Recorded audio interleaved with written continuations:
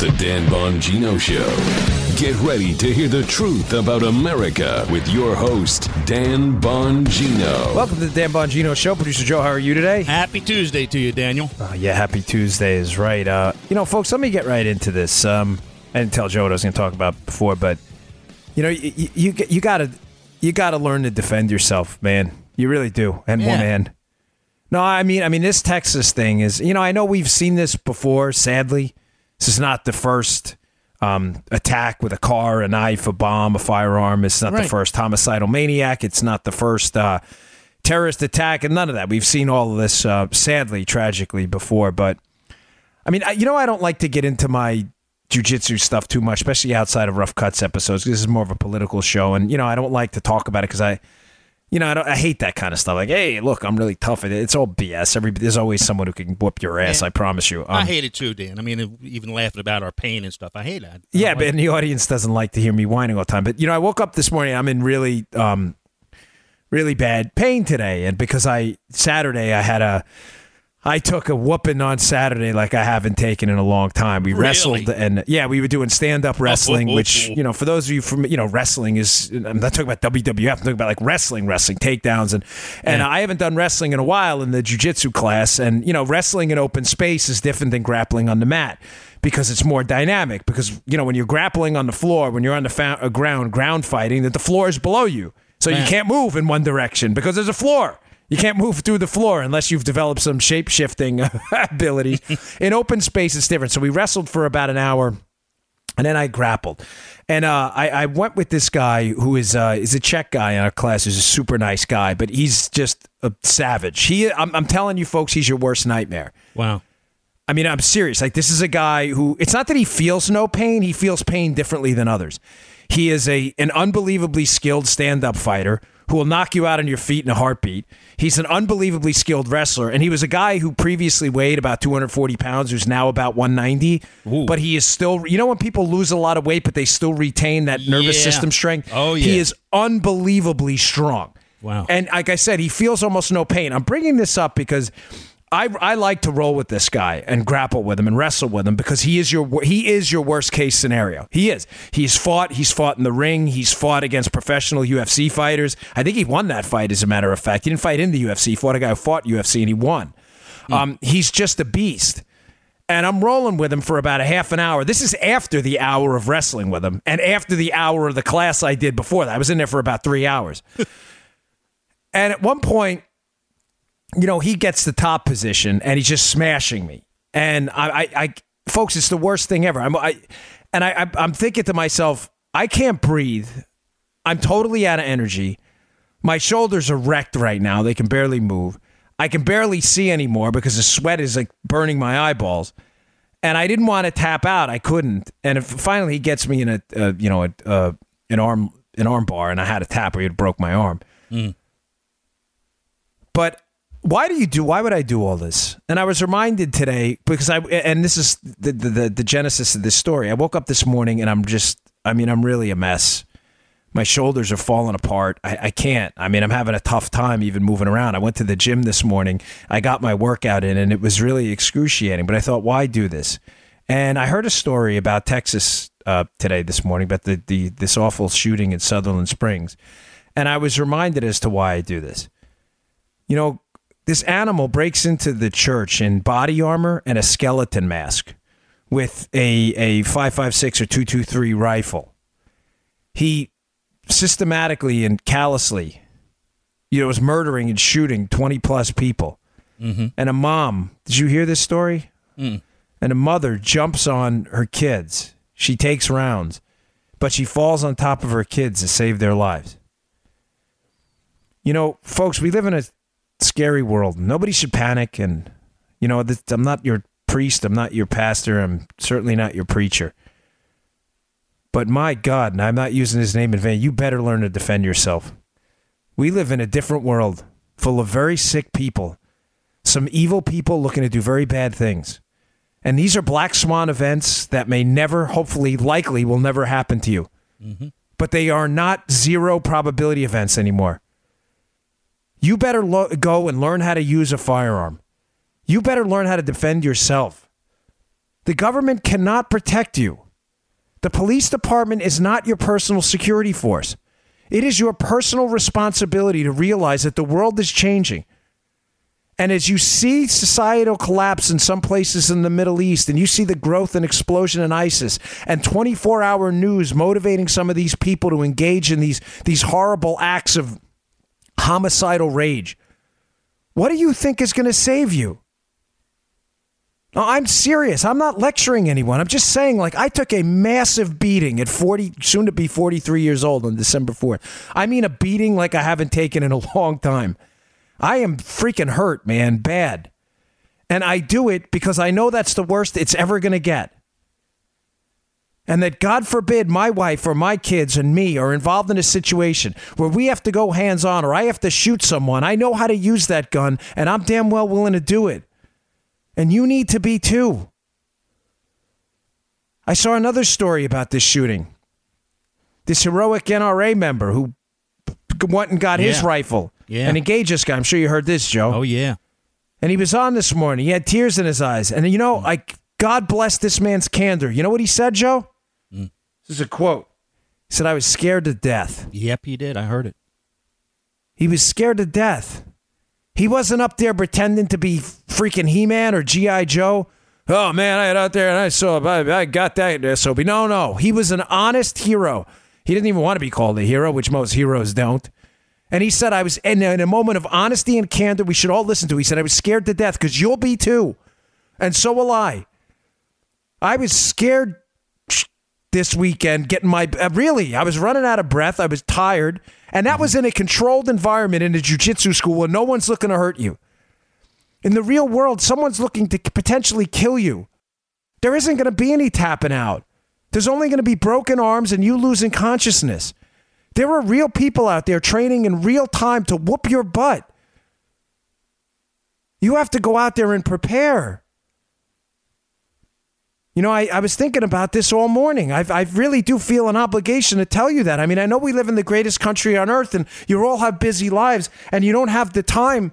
Folks, there's no excuse. You got to find the time. Go find a jiu-jitsu school, a Krav Maga school. Go buy a firearm. Learn how to use it. I'm not telling. If you don't want to carry it every day, don't carry it. But gosh, to not have access to one and not even know how to use one is grossly irresponsible. Don't listen to these leftist idiots. I love the cops. I was one, but they are not there to protect you. You were there to protect yourself.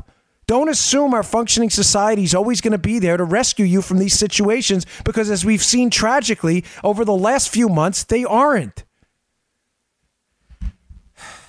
All right. I'm sorry about it. I mean, again, I don't mean that in any way as any type of a lecture. I'm in no position to do that to anyone. I mean it more as a warning from someone who's read intel and seen all this stuff. And I think it's only going to get worse as ISIS collapses in the Middle East. They've lost Raqqa. They've lost all their major strongholds, and they've been relegated to the outskirts of towns. The only way to maintain their credibility, to raise money and new recruits, is going to be to attack at home over and over and over and over again. It isn't going to stop. All right. Last night I was on Tucker's show, and I see these guys on Fox now. Stephen Williford's his name, the man who shot the gunman. This guy's amazing. I mean, you know, scared to death. You are going to be scared to death. Can you pull that trigger while you're scared to death? Can you align those sights? Can you hit that target while he's got body armor on? It's a tough question. I have to answer that one too. And I've been training for, I got on the NYPD when I was in my early 20s. Been shooting for 23 years. And I don't know if I can honestly answer those questions. Please just go do something. Do something. Learn how to defend yourself and take care of yourself. Let's harden up our entire society one person at a time. All right, so I was on the show last night, and the gist of the show, the appearance show, is why the left will never win this gun control debate. And I read an amazing piece. It will be in the show notes. It is not subscriber only. I still get complaints about that. I'm sorry. But it's a National Review article by Ramesh Ponnaranu. I usually say his name wrong. I'm sorry. But he's a really unbelievable writer. He does wonderful work. And the piece it describes in very good detail why the left will never win this debate. So as always, I'll take some of it and I will add on my own thoughts and ideas to it because I think he's onto something here. Now, why the left will always lose on guns. Folks, they're getting smoked on this issue, and they keep doubling down. And what started as an effort at gun control has turned into a rage-filled effort to insult all Americans. Now, Joe, the left are attacking people, I don't know if you saw this, who are actually praying for the victims of Sutherland Springs. Oh, yeah, I've seen it, yeah. There have been actors, this guy Mike McKeon, this actor who I had never heard of. I don't know if he was, I don't know where he comes from, but he tweeted out the prayers were shot out of the people in Sutherland Springs. That's real goodness. cute, you freaking loser. There are other actors out there. Thoughts and prayers. Are you praying isn't enough? You know what? Praying is enough because God will always answer prayers. And you know what? Answering prayers doesn't mean to stop the violence. It means a prayer for strength. It means a prayer for all of us to get through what God has deemed us necessary, our struggle.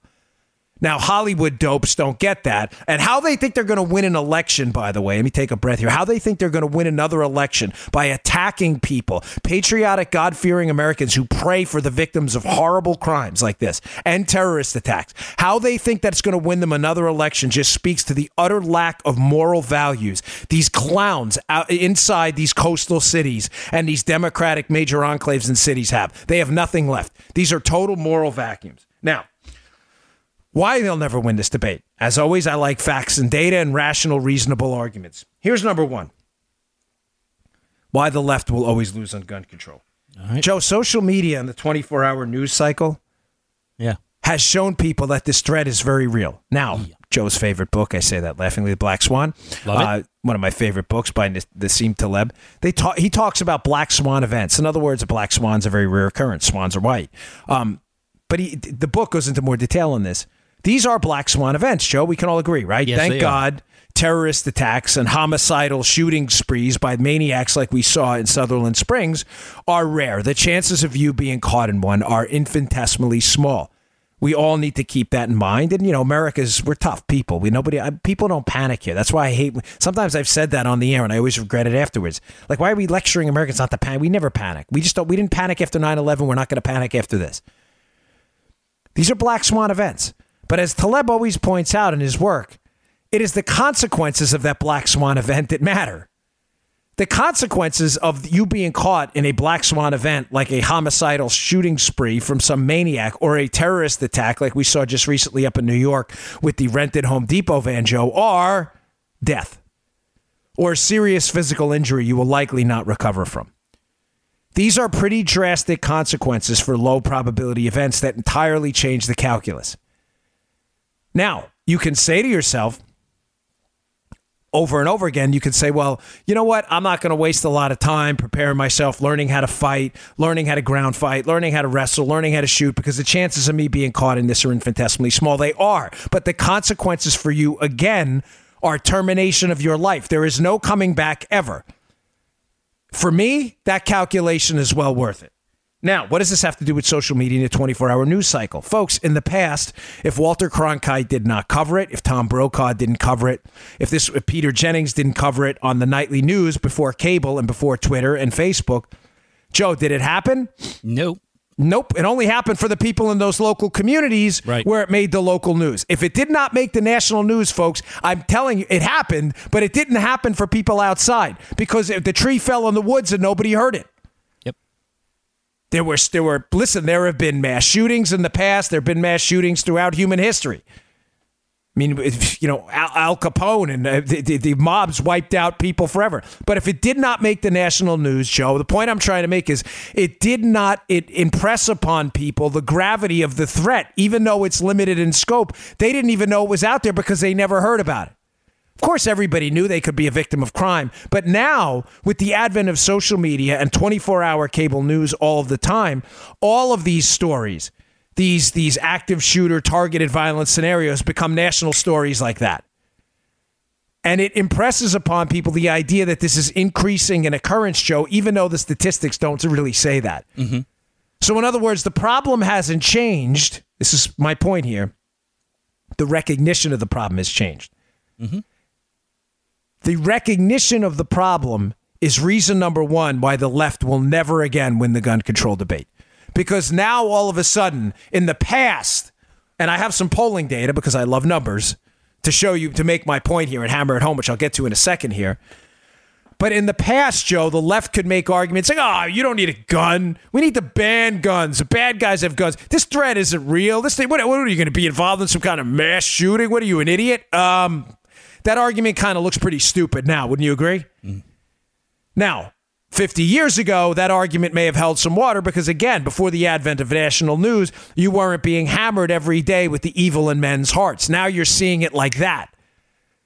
So all of a sudden, people are out there and they see incidents like this, and you see them doing what, Joe? Going out and buying guns. Yeah. Now, the level in gun ownership, to be clear, hasn't really changed that much, but the number of guns per household has, because people who are aware of the threat are going out there and saying, well, you know what, I'm going to get another gun, maybe a gun I can shoot better, more efficiently. And an interesting story today I saw in Washington Secrets, Paul Bedard's column, which will be at the show notes at Bongino.com, along with the Ramesh Pavanaranu piece at National Review.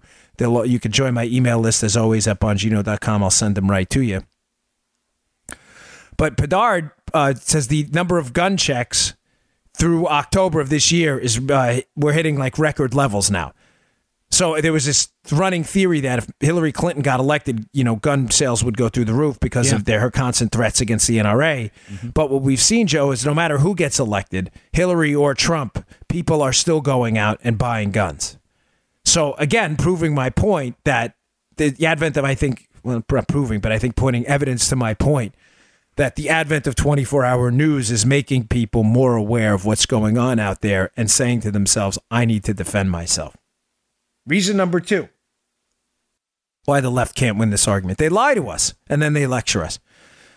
First, they lie to us, Joe, by saying things like, we're not trying to take your guns. You don't believe me? Go to my Twitter account where I was tweeting about the Second Amendment yesterday, and of course, a bunch of crazy Looney Tunes lefties responded back, no one's trying to take your guns, man. Yeah. No, I mean, by the way, thank you to everyone, including Eddie, who sent me that Giphy from... Yeah. It ain't cool being no jive turkey. He sent me a Giphy on that, which is really, really funny. So thank you for doing that. But they lie to us. They say all the time, they tweet me back. They go, we're not trying to confiscate and take your guns. So why do you keep citing Australia? Folks, what you're citing in Australia as evidence of a policy you want to enact was a gun confiscation buyback program, which was a failure, by the way. So, Joe, do you see the point I'm trying to make? Yeah. Why gun control won't work for the left? Because you lie to us and people know you're lying. You'll tweet me in one respect and go, we're not trying to take your guns, you liar. Stop saying that on Fox and Friends. I got multiple tweets yesterday about that.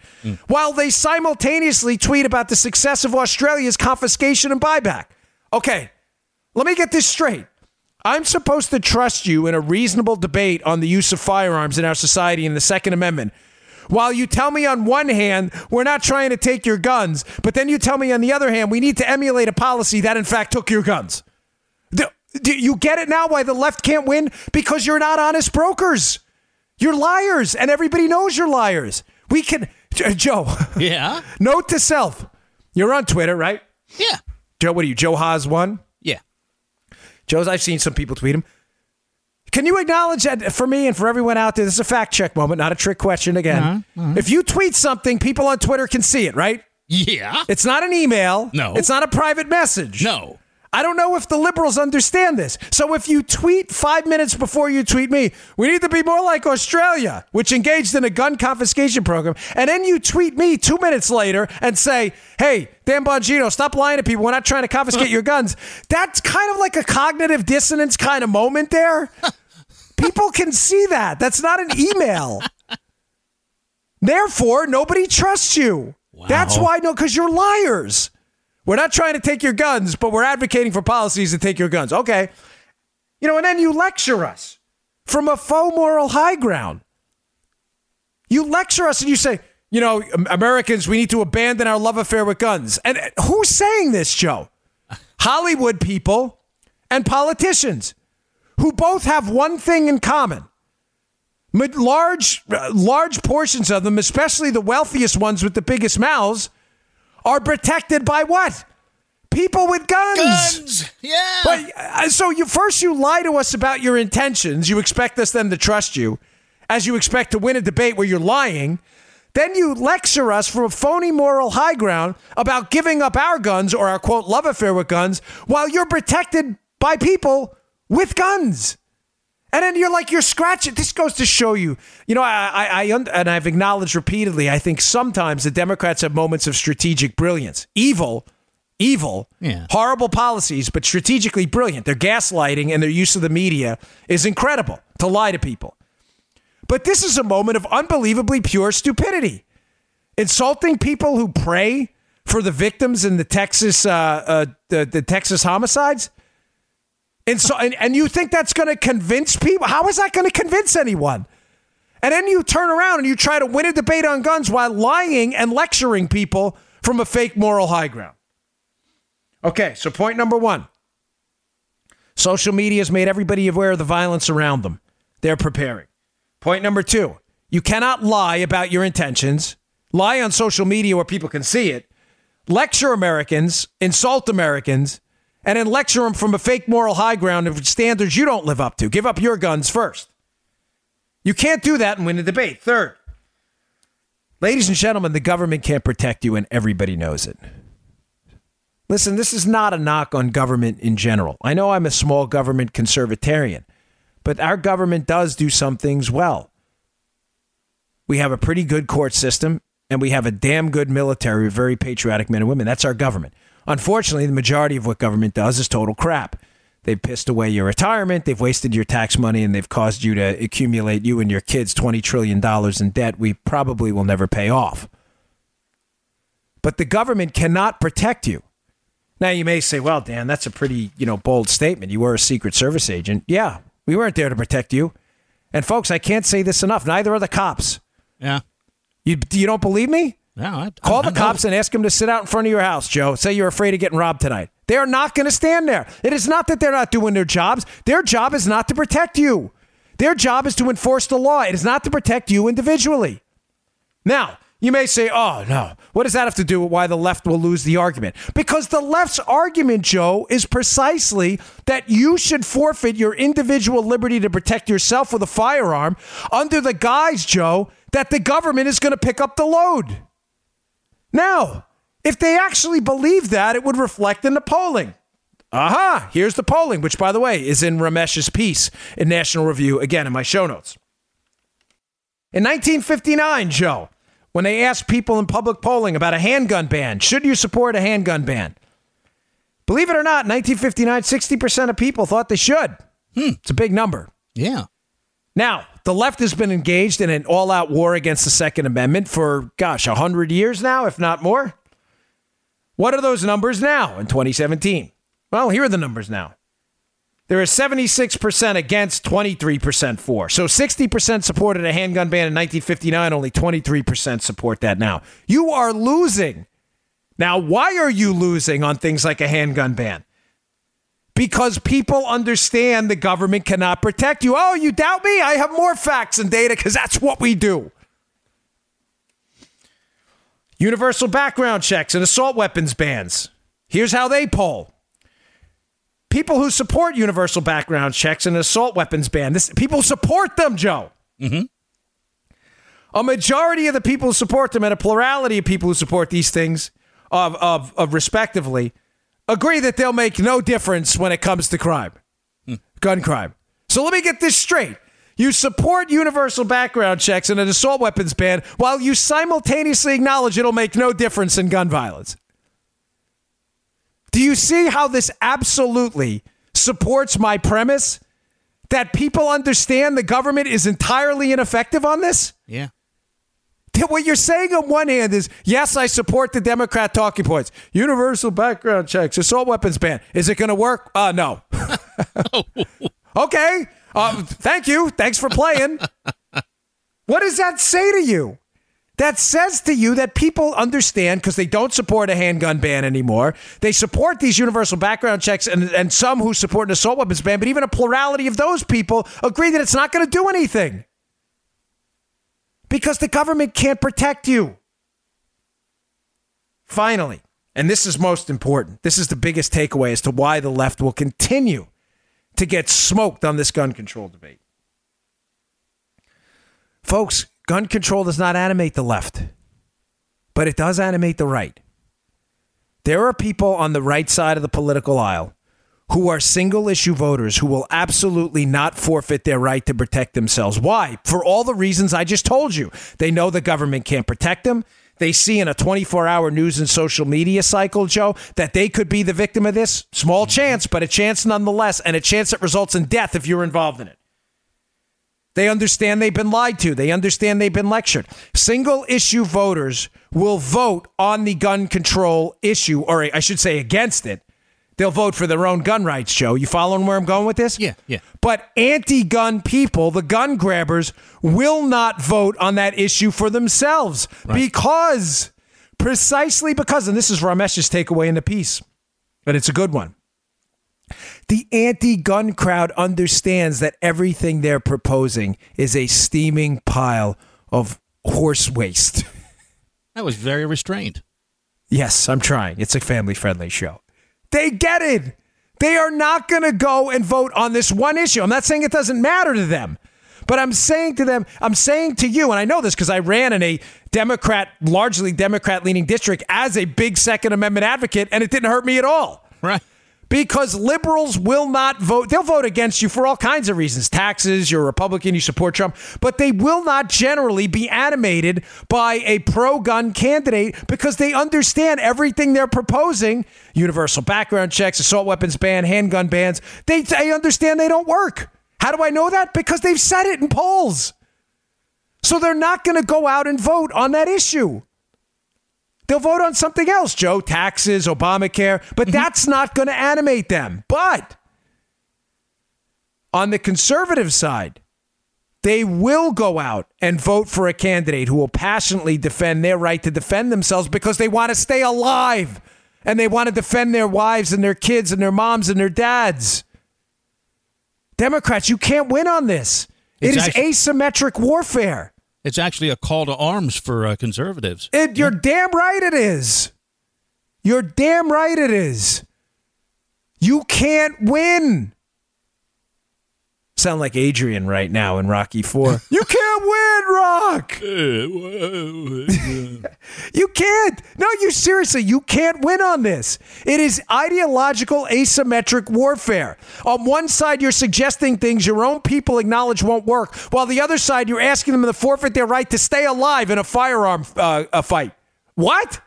You will lose. This is a loser. Now, keep it up because this is what I think is wiping you out in large portions of America that used to be Democrat-leaning in the culture wars. This is why you can't win a race in West Virginia anymore. Keep it up. I'm not telling you to change your mind. I'm just telling you this for Republicans. Take this as a glimmer of hope. Whew, man, that was a long one. I intended that to be like a 10-minute segment, but it's requires a lot to talk about there. All right, today's show brought to you by our buddies at iTarget. You know I'm a huge fan of these guys, and it's kind of convenient that we opened up talking about preparedness. Preparedness is my thing, and I'm delaying here as I'm talking because I forgot to pull up the iTarget ad. There's a couple things I got to read in there. You can leave that in, Joe. It kind of speaks to the authenticity of the show. I get so involved in a topic sometimes. Seriously, folks, sometimes I forget to actually pull up the ads. So I'm like, let's talk about it. Oh, yeah, iTarget. No. Listen, I've been getting a really tremendous number of emails on this product. It's a great product. I love it. I love having them on board because, guys, ladies, I just got done opening the show telling you have to prepare yourself, right? Let's be honest. Not all of us have the time every single day to get to the range. The range is important. Even the iTarget guys will tell you that. You got to go to the range once in a while. You have to shoot live rounds. But the reality is competitive shooters, people who do this for a living, have to be on target for a living. Dry fire. In other words, pull the trigger on their weapons with no rounds in there to practice sight alignment and trigger control 10 times more than they live fire. Our buddies at iTarget will give you this product. If you go to itargetpro.com, I'm not going to give it away for free, of course, and I'll give you a discount of 10% using a promo code. I'll give you in a minute. But iTarget Pro, the letter I, targetpro.com, it uses a laser in place of a bullet. I'm going to hurt your gun at all. You drop it in place of the round. You depress the trigger and it emits a laser onto a target that comes with the target. This is like the coolest product ever. I got guys who can't put this damn thing down. I'm not even kidding, even in my own family, right? It'll show you where you hit. every time. It's like being able to shoot without leaving your home with your own weapon, the convenience of your own home. You can do it all day. One lady told me she burned out the phone app on her phone. She lost her battery because she'd been doing it so long. It is a really cool thing. Marksmanship, you have to practice it. Anybody can shoot. The question is, can you hit what you shoot? That's what matters. Usually the bad guys can't. They're terrible shots. Ammo's expensive. Range fees are expensive. You can practice this from your own home. Go pick up the product. You're going to love it. Give me your reviews, by the way. Send me an email, daniel@bongino.com. I'd love to hear about it. Go to iTargetPro. That's the letter I, targetpro.com. Check it out today. It will take your dry fire practice to the next level. Watch your marksmanship go through the roof with this stuff. You got to be prepared, folks. iTargetPro.com. Use promo code DAN, D-A-N, my first name, promo code DAN, and you'll save 10%. iTargetPro.com. Okay, where do we go next? All right. Someone sent me an email about a piece in the Washington Post, which I will reluctantly put in the show notes today because it's written by Bruce Bartlett, who worked in the Reagan administration but has become a advocate for far left economics. And I don't know Bruce Bartlett, so I don't know what happened to him, but he worked in the Reagan administration and he's used as a mouthpiece for the left. That was a Freudian slip. A mouthpiece for the left to advocate against tax cuts pretty much all the time. So what you'll see is he's cited by the left often because of his prominence in the Reagan administration, Joe.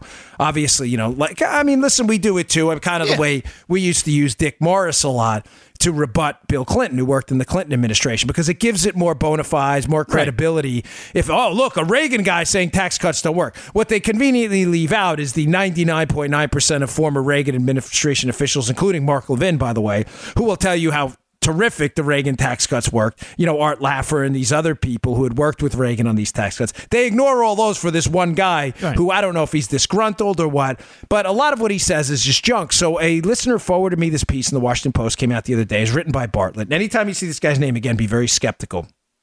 I think he's got some kind of a grudge. But he wrote a piece saying how, listen, tax cuts are crap, and you comparing this tax cut to the Reagan years, the Reagan year tax cuts basically sucked. I mean, I don't know any other way to sum up what he's saying, but I took a few bullet points from the piece I wanted to put out there because I know your liberal friends will find this and use it against you at some point. So here's point number one he makes. He goes, listen, aggregate real GDP was higher in the 70s, 37.2, than the 80s, 35.9. In other words, Joe, gosh, Reagan really couldn't be that great. Look, the aggregate GDP growth in the 70s, where Reagan wasn't president, was higher than it was in the 80s. Now, Now, if you're a regular listener, you're probably already picking up the scam. I've always warned you about using household data and aggregate data. If it's an aggregate GDP figure, one of the first things that should come to mind is, well, when Reagan got into office in 1980, we were still getting out of a deep recession that happened in the Carter years. Not only were we coming out of a deep recession, but we had really atrocious inflation as well. So if you factor in aggregate numbers using the entire decade, by the way, two of which Reagan was not president. He was president from 1980 to 88. Of course you're going to get skewed numbers. That doesn't take into account, again, the recession Reagan came into office with. He lost almost 2 years of his presidency in the recovery effort from the disastrous Jimmy Carter years, right? But it doesn't take into account the 2 years afterwards where George H.W. did not really pursue Reagan-esque policies. Aggregate data is a scam. It's a scam to avoid the effect. Now, if you really wanted to know the effects of the tax cuts, which Bartlett doesn't, he never does. He wants to skew you with tortured statistics. What would you do, Joe? You'd say, well, what was the economy like before the tax cuts? Yeah. And what was the economy like after? Is that hard to figure out? Let's tease out the effects of tax cuts. But by doing it, let's not tease it out and let's aggregate the data so it confuses everything. Let's look at the data before tax cuts and after. Reagan cut the tax rate. The economy grew at 6, 5, and 4%. The highest numbers we've had in, 30 years? We haven't seen those numbers since. No. Now, again, Bartlett conveniently ignores that. Oh, no, let's use aggregate data. Let's not tease out what happened after the tax cuts. Oh, well, that's just stupid. That's just unscientific, pseudo-tortured statistical garbage, okay? Secondly, and I'll put the piece in there. Read it yourself. You're going to get PO'd. I hate giving Washington Post the clicks, but you got to know what you're up against because Bartlett, again, he's cited all the time. Secondly, he says, well, the Reagan boom wasn't due to the tax cuts. Remember, keep in mind, but this is funny, Joe. First, he says there was no boom, right? He says, oh, the 80s sucked. The 70s were better. Which, by the way, someone should tell people in the 80s that it was the run 80s, you know? Yeah. The economy was great. Joe and I lived through it, okay? Yeah, baby. It was damn good. Reagan won in a massive landslide. So first he says the 80s sucked. Then he talks about the boom. Wait, I thought there was no boom. So now he acknowledges the boom in the subsequent paragraph, which, you know, seemingly refutes his whole argument. But again, the guy's a leftist now, so let's not confuse the facts with reality. And he says the boom was due to interest rates being lowered. Which he's correct. Interest rates were lowered during the course of the Reagan presidency. When he came into office, they were very high as an effort by Paul Volcker to combat rampant inflation in the economy. Interest rates, you know, suck up money from the economy. It's harder to get loans, and basically it prevents more money from chasing fewer goods, the cause of inflation. But there's a problem here, Joe. Yeah. Now we're going to use logic. Bartlett seems to be incapable of this. Bartlett's point here. And Joe, you're not an economist, right? So it's not a trick question again, but he's saying lower interest rates were the cause of the Reagan boom, or one of the causes, right? Okay. So low, you got that? Take a note of this. Low interest rates. Low interest rates. Now, Got it. The interest rates in the Reagan years, interestingly enough, dropped at one of their lowest points to 9% after coming down from around 16 to 19%. So low interest rates, good, right? Low interest rates, good, yes. You are the audience ombudsman. There's nothing. This is Bartlett's point, right? Let's use caveman language for the liberals. Low interest rate, good. Good. Okay, so the lowest they got in the initial years of the Reagan administration when the boom started were around 9%. What do you think the interest rates were under Obama? Let's say about 1% to 2% the entire time. So let's try caveman logic again for Bartlett. Low interest rates, good. Good. Reagan, 9%. Good. Led to boom. Obama, 2%. That would mean very good, right, Joe? Even in caveman logic. Oh, good, yeah. You see, that Joe he's got this. Joe, resorting to his Neanderthal state, has figured this out. That 9% is low. 2% must have been awesome. And I'm being generous. They were even lower than that at certain points in the Obama administration. Obama's economy must have been awesome then if low interest rates lead to economic booms. Good. Well, what happened? Obama never reached 3% in any GDP growth in any year of his presidency. After the tax cuts, Reagan doubled that, 6%. I mean, again, folks, let's not let logic get in the way of far left ridiculousness. Low interest rates, good, but just not for Obama. Okay, makes sense. Here's another one. He says, well, tax cuts basically sucked, and it was due to the defense buildup and highway construction. So basically, Bartlett's saying, oh, it was government spending. That's what did it. Yeah, because that always does it. Okay, government spending. Joe, caveman logic again. I'm asking you to revert to your Neanderthal state because liberals really have a tough time with this. They have been vaccinated to facts, okay? No problem. Government spending, good or bad?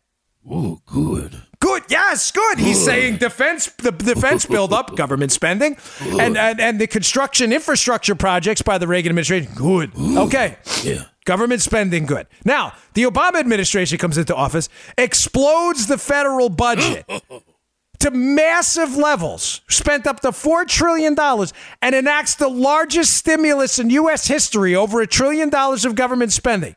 Now, Joe, using caveman logic, if government spending is good, is record government spending good? Ooh, good. Yes, it's very, even caveman Joe gets it. So, what happened under Obama? This is that people cite this guy. I mean, he embarrasses himself in his own piece. He's saying the government spending rescued Reagan, but then he fails to cite how Obama's stimulus, which was a magnitude larger than the spending under Reagan, at least in that stimulus, failed to rescue the economy from anything. We had the worst recovery post-World War II in American history. I mean, post-World War II economic history. All right, one more, because this is just fun. Another one. Yeah, there's a lot more in the piece, but I just picked out, because it's so stupid, I had to pick out the best of the best, the best of the worst. I'm having fun, thank you. Yeah. He says, and listen, the Reagan tax cuts didn't do anything because not only was it government spending and interest rate booms, and by the way, let's aggregate the data to confuse everyone. He says, it was just a simple bounce back from a deep recession. Oh, okay, Joe, one more time. Please put your intellectual side aside. Let's go back to Neanderthal Joe again to make this easy for libs. So, Here's his point, Caveman Joe, right? He says recession's bad, but after recessions, economies bounce back. So post-recession, Joe, good. You following? Bad recession, bad. Post-recession, good. And he uses the term, and I'm quoting, it's a simple bounce back from recession. Okay, so Caveman Joe, you're tracking, right? So Obama comes into office in an even worse recession. Why? Now, Joe, again, Caveman Joe, last question for you. If Obama came into office with a recession, bad, right? Bad? Bad. Okay. Now, would the post-recession, would that be good or bad? Ooh, good. Yes, good. It would be good. Okay, thank you, Caveman Joe. Here's the problem. It wasn't good. It was the worst recovery from a recession post-World War II in our economic history. So this guy's logic is the dumbest thing I've ever heard. He goes, oh, and by the way, the tax cuts sucked. It was just a simple bounce back from a recession. But he fails to mention that we didn't bounce back from the recession post-Obama. I mean... Folks, it's really it's so easy. I mean, you know, I went to graduate school. Great, who cares? Gives a damn. I mean, I love economics. I'm passionate about refuting Keynesian stupidity. But it's just like do these guys even read their articles? Does he ever read it and go like, this doesn't make any sense at all? Like I write once in a while. I don't do as much anymore, but I used to write a lot for Conservative Review. Yeah. And you know, before I submitted something. They check it. I mean, they have editors read over it. And a couple times they've sent me back stuff and said, Dan, can you clarify this? How does the Washington Post run this piece and not say, dude, this really, the whole premise of your piece makes absolutely no sense. It's the dumbest thing ever. All right, I'll put the piece in there, read it, and just you'll see how dumb it sounds now that you have some background on it. All right, today's show also brought to you by our buddies at Brickhouse Nutrition. Hey, thank you for supporting this company. You've been with me from the beginning. I love these guys. They produce one of the best products on the market. Got a really nice email last night about a guy. He's up in New York. He's a millennial. I'm not going to say his name, but he has really long days. He's doing Krav Maga. He's, which is an Israeli martial art. He goes to school. He's been doing all this stuff. And he's like, listen, I couldn't get through it without Dawn to Dusk. This is a really terrific product, folks. Dawn to Dusk is an energy product. It's a timed release energy product, though. That's the difference here. Listen, anybody can have a cup of coffee or an energy drink. The problem is 2 hours later, you're ready to pass out because you get these highs and lows. Who wants that? Really, who needs that? If you're a working parent, a recreational workout person, a mixed martial arts guy, military, cops, you work in a hospital, pilots, whatever. I get emails from everyone, construction workers, blue collar, white collar, and you have really long days you need to get through. I have to get through a long day. I got an 11 o'clock appearance tonight on Shannon Bream show on Fox. Dude. Try Dawn. Yeah, I know. It's going to be a really long day. Try Dawn to Dusk. Try it. This is a really good product. You're going to love it. It'll help you get through the days, give you a nice mood elevation, energy level elevation, lasts about 10 hours. You're not going to get these ups and downs, these crashes. It's one of the best energy products out there. I'm always happy to advertise for them. Go to brickhousenutrition.com/Dan. That's brickhousenutrition.com/Dan and pick up a bottle of Dawn to Dusk today. Give it a shot. This will help you get through your days. It's a tough world we live in, but now that we've got the technology to get through it with a little bit of assistance and we don't need 6,000 cups of coffee, give it a shot. You'll like it. Send me your reviews, Daniel@bongino.com. I'd love it. It's good stuff, and I'd love to hear from you about it. All right, one final article, because I thought this was really funny. Again, I'm always hesitant to bring up Obamacare, but it's just such a cornucopia of good stories about dopey liberals. So, Joe, for years, the liberals have been citing CBO estimates about enrollment to show how successful Obamacare is, despite the fact that the enrollment was largely not in Obamacare plans, but Medicaid. Right. So they've been saying like, oh, look how successful Obamacare. We have all these people who signed up. They signed up for Medicaid.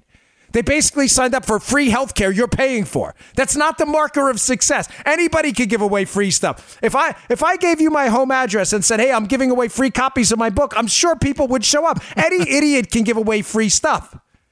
That's what Obamacare did. But they have been relying on these CBO estimates forever for enrollment numbers. Now, this is blowing up in their face. Huge, or hugely. Using the new language we've incorporated. I like, or what is it, Big League? Or Big League, Trump says. Big League, yeah. It's blowing up Big League. I love that he says that. Why? Because these constant overestimates of the number of people that have enrolled in Obamacare are now being used against them by Republican lawmakers as a vehicle to be able to enhance the tax cuts. You're probably like, what the hell are you talking about? This is really a cool story. So in other words, let's say they said 100 people were going to, CBO is pretty much wrong about everything, but let's say they said 100 people were going to sign up for Obamacare, Joe, and really only 25 did. Yeah. The Democrats will cite that 100 figure, even though it's not close to the truth. But now they can't run away from it because what's happening is the Republicans have said, hey, I got an idea.